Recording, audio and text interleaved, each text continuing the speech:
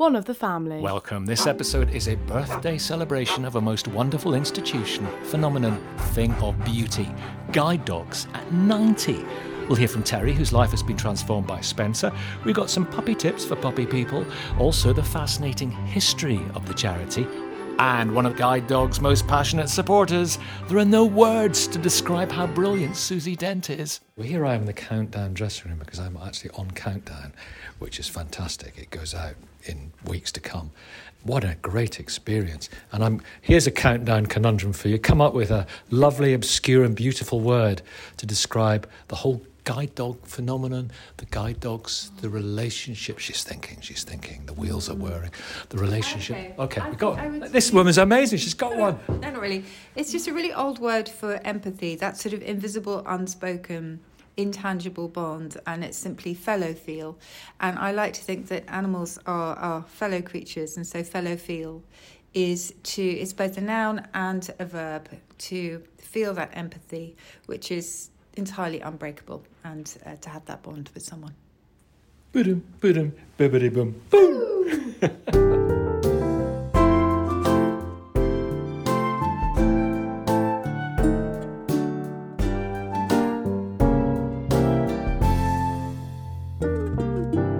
I feel passionate about it, Nicky, because two things. We have one very loyal, very regular Countdown audience member called Craig, who brings his guide dog Bruce along. Sadly, we don't have audiences at the moment, but when we did, Craig and Bruce will be there all the time. And I felt like I sort of started my guide dog adventure really there, because I did all the wrong things. You and I have talked about this before. I gave him treats, I cuddled him. Petted him. Yes, yeah. All of that. When actually I now know that you should just let them get on and work. But I just felt we struck up a bond. I'm a huge dog lover. There was something about Bruce, and there was something about the way that he just is so in tune with Bruce, his owner. I mean, it's extraordinary. And that was the first thing. And then the second thing, I have a neighbour as well who also has a guide dog, Jean, who is fantastic, who I see all the time. And I know better now just to let her get on. But just watching them, I am in awe. I know the months of training. I know the huge amount of money it takes for guide dogs to train these animals up. And I know how much care they take when the dogs actually prove that this isn't the life for them. And they are entirely understanding of that. And they don't force them to carry on at all. Plus, the whole organisation is wonderful. I went to their award ceremony quite recently to honour the people who've made a huge difference in the world of guide dogs and spreading the word. And the individual stories there were extraordinary. And again, so many dogs came with their owners, I like to put it that way around, or not even owners, with their companions. And the love between them actually was such that actually I kept concentrating on the animals, and I didn't concentrate enough on what I was supposed to be doing, which was hosting.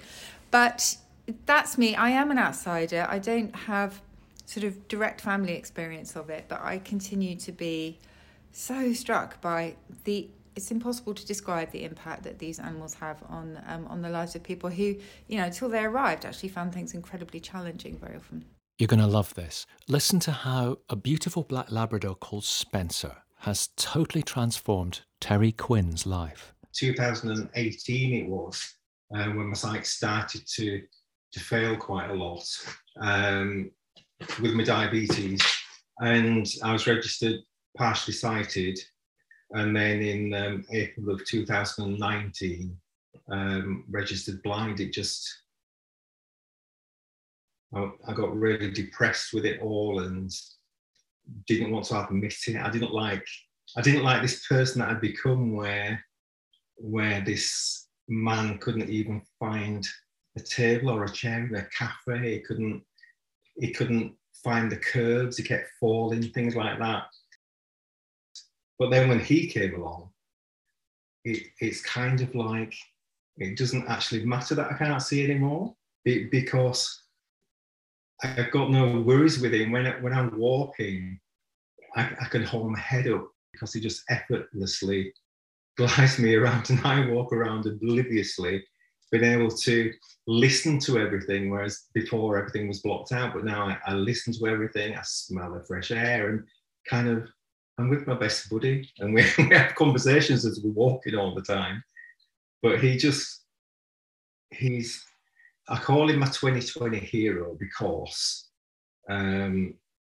obviously 2020 was hard for everybody, and it was hard for me, but he happened in 2020, and that was quite a significant turning point for me. So he's given me so much. He's given me my freedom, my independence. I love that 2020. He's also your 2020 vision, right? He absolutely is. Yeah, he absolutely is.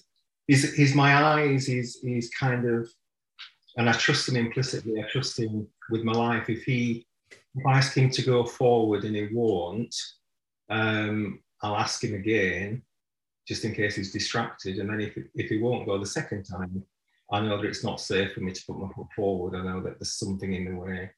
So then I'll ask him to find a way around whatever it is, and he'll just find an alternative route for me, and we're off. It's fantastic, Nicky. It's just unreal.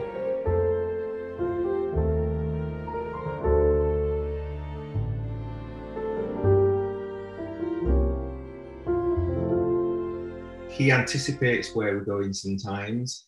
But if I want to go somewhere else, I'll just say to him, "Not today, Spencer, straight on." And he'll go on a different route. He'll even find my bus stop in a line of 4 different bus stops. So I'll ask him to find the bus stop, and he'll take me to my bus stop. And then when we get off, I'll ask him to take me to Costa, or take me to Nero, or take me to the NatWest Bank. And he takes me straight there, and he'll put his 2 front paws on the step so that I know that there's a step there. Wait. You say to him, "Take me to the NatWest Bank." Yeah, because yes, because as part of our training, guide dogs come out every day for 6 weeks almost, and they learn our routes. So all the things that I want to do, we repeatedly do those walks with him, with my trainer. So we learn those routes, and then at key points like the bank, NatWest, we'll keep saying the word NatWest, and then when he gets to the door, he'll get rewarded with his favourite treat, which is a horrible smelly sprat. So once he's done that 3 or 4 times, he doesn't need that sprat anymore, and he gets really excited because it's like a task for him. So you say, "Find NatWest, find NatWest." And his tail starts, and he gets a wiggle on, and he'll touch the door so that I know the door's there. I'll put my hand along his head, and then I feel the door. And then he just gets lots of fuss for getting it right, and we're in. Same with Costa and Nero. He'll take me to the counter, and then he'll find me an empty chair to sit at a table. I just ask him to find the chair. So it's totally, I can do anything. And whereas before, when I first lost my sight, I just felt that life wasn't worth it, really. It wasn't worth living, because I just thought I wouldn't be able to do anything. But I've learned with him that I can do 99% of what I used to be able to do just by doing it differently. I'm loving life. I'm absolutely having the best life ever. And it's down to Spencer. It really is. And to guide dogs. I cannot tell you.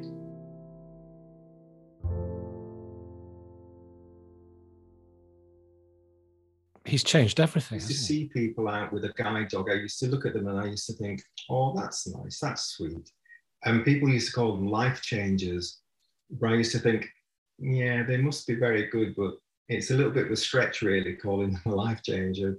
But now that I've experienced it firsthand, they are.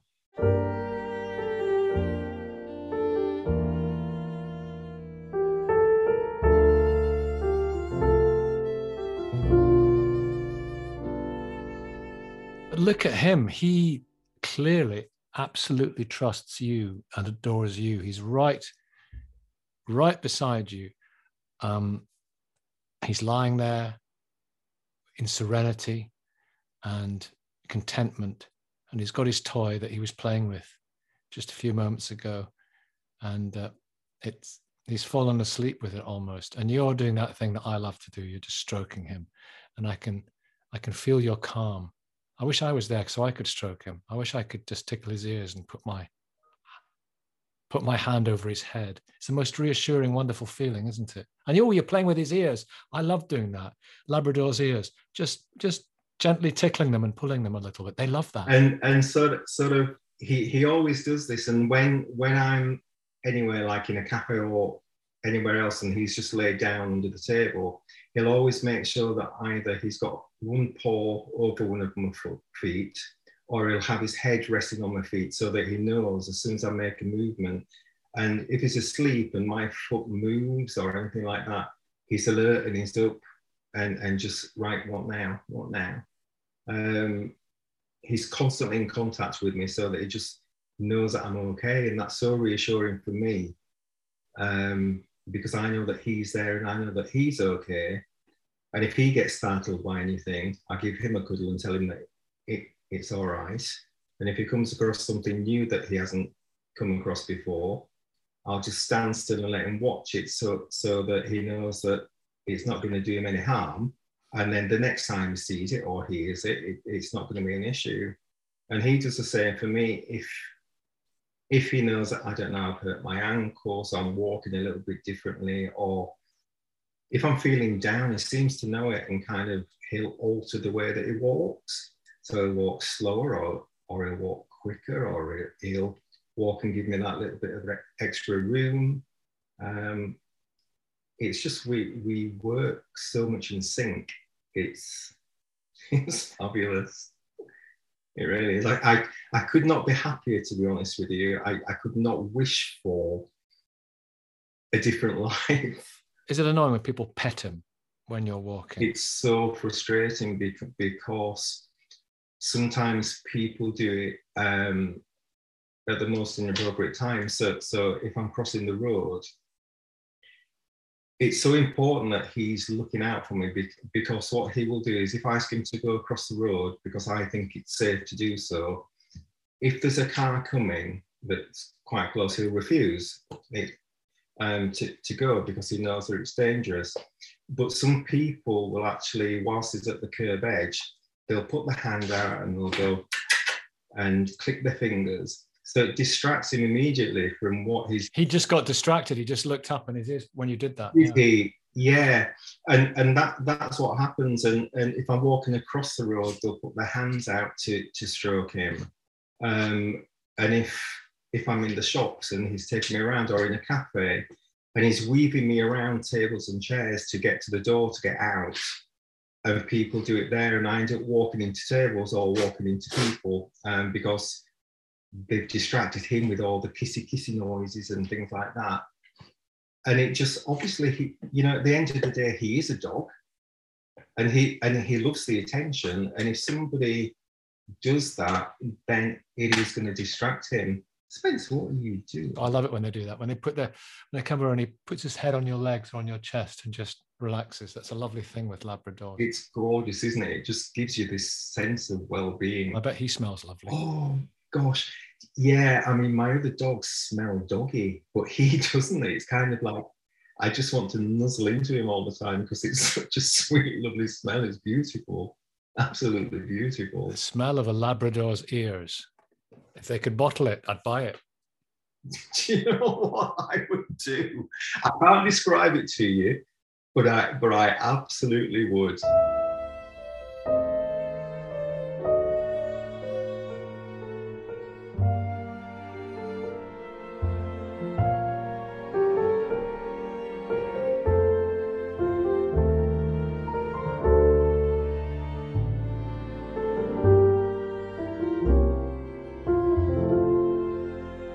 The level of trust is just, as you say, it's quite extraordinary that these animals can essentially hold their companion's life in their hands. I mean, they have to navigate them across, busy streets, in their paws. Yes, thank you. Oh my goodness, in their paws.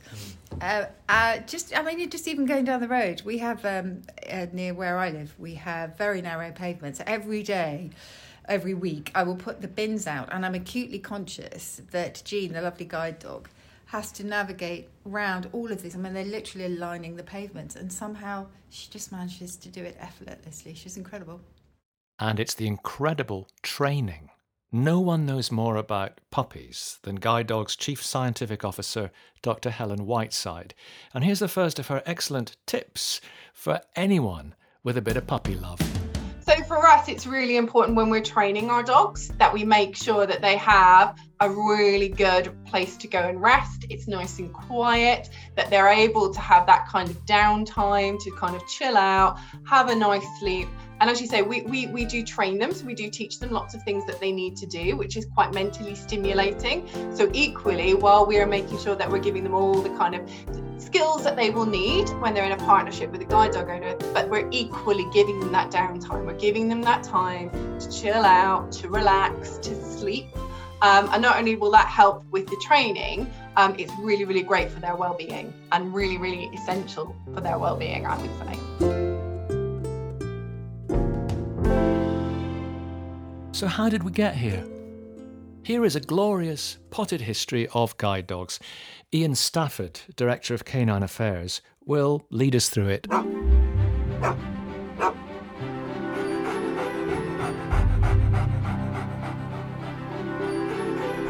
Guide dogs to help partially sighted or blind people go way back. They really do go back. Sorts of historical details from in Europe in the medieval ages. There's images of dogs guiding blind people. Even in places like China, there's some ancient Chinese scripts that mention dogs leading blind people, often around blind beggars and so on, but very often being led by a little dog on a lead. So informally, dogs have been around people for a long time, and people use dogs for a variety of different reasons. But it wasn't really until the end of the Second World War when it became formally a part of training the dog to help people with sight loss. Why did it take so long if there were these obvious attributes and abilities? Needs must. So I think up till the First World War, it was individual people with individual dogs doing it for themselves. But with the First World War, with the numbers of war-blinded veterans that were coming back from dreadful situations in the First World War, the mustard gas and the literally tens of thousands of people were blinded by that conflict. Dulce et Decorum Est by Wilfred Owen. Bent double like old beggars under sacks, knock-kneed, coughing like hags, we cursed through sludge, till on the haunting flares we turned our backs, and towards our distant rest began to trudge. Men marched asleep. Many had lost their boots but limped on, bloodshot. All went lame, all blind, drunk with fatigue, deaf even to the hoots of gas shells dropping softly behind. Gas, gas, quick boys! An ecstasy of fumbling, fitting the clumsy helmets just in time. But someone still was yelling out and stumbling and floundering like a man in fire or lime.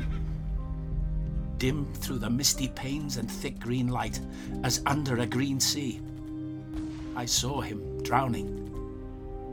In all my dreams before my helpless sight, he plunges at me, guttering, choking, drowning. If in some smothering dreams you too could pace behind the wagon that we flung him in, and watch the white eyes writhing in his face, his hanging face, like a devil sick of sin. If you could hear at every jolt the blood come gargling from the froth-corrupted lungs, obscene as cancer, bitter as the cud of vile, incurable sores on innocent tongues. My friend, you would not tell with such high zest to children ardent for some desperate glory the old lie, dulce et decorum est, pro patria mori. Beautifully read there by my old friend, the actor Mark Moraghan. One of the family. In Germany in particular, they started to become aware, because they were already training dogs for search and rescue, and that concept of dogs being formally trained to deliver roles, that was really starting to take shape. And so the question was asked, well, could a dog guide some of our war-blinded veterans? And in Germany in the early 1920s, dogs were trained in their hundreds. So organizations started to spring up. They were literally training hundreds of dogs per year, really trying to help the veteran community at that stage. And so that's when it really started to take shape and really start to operate at some scale. Tell me about the history of guide dogs in this country. It started in 1931. We had two women over here who loved German Shepherd dogs. That was their interest.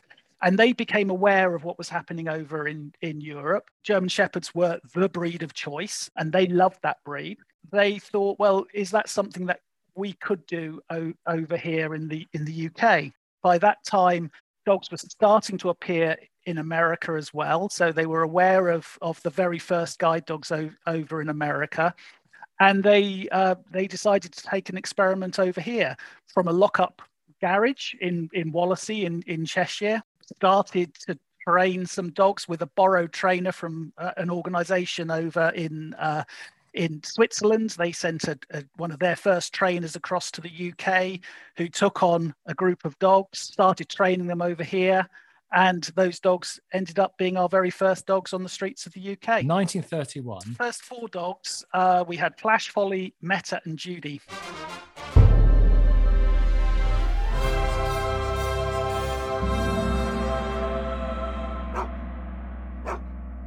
Flash, Folly, Meta and Judy. They were partnered with 4 men, ex-servicemen. It was very much a trial, people really didn't believe this could be done. And at this stage, the working guide dogs in this country predates any social care that people with sight loss was receiving. So there wasn't any such thing as formal orientation mobility training for blind people at this stage. Even the concept of a blind person being able to travel independently really wasn't part of public life. So these 4 men were very much pioneers.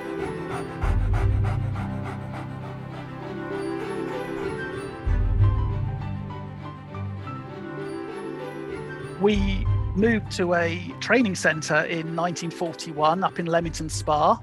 Of course, at this stage, still donated dogs. We're getting dogs donated from members of the public, dog shelters and rescue organisations. And of course, in those days, it was the healthcare for the dogs was significantly different to what it is today. So we were losing dogs with things like parvovirus and distemper.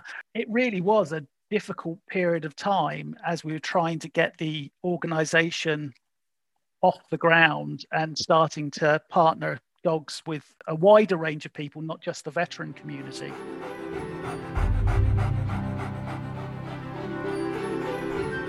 In 1956, we started to take on puppies and placing them with volunteers to give the puppies the best chance of turning into guide dogs down the track, purchasing puppies in order to have better success rates with our dogs. And of course, that model has served us so well.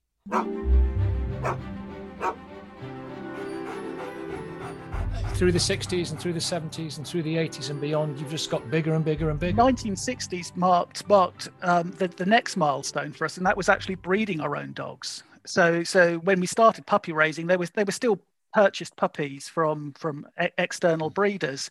But in 1960s, we really started to look at the genetics of the dogs.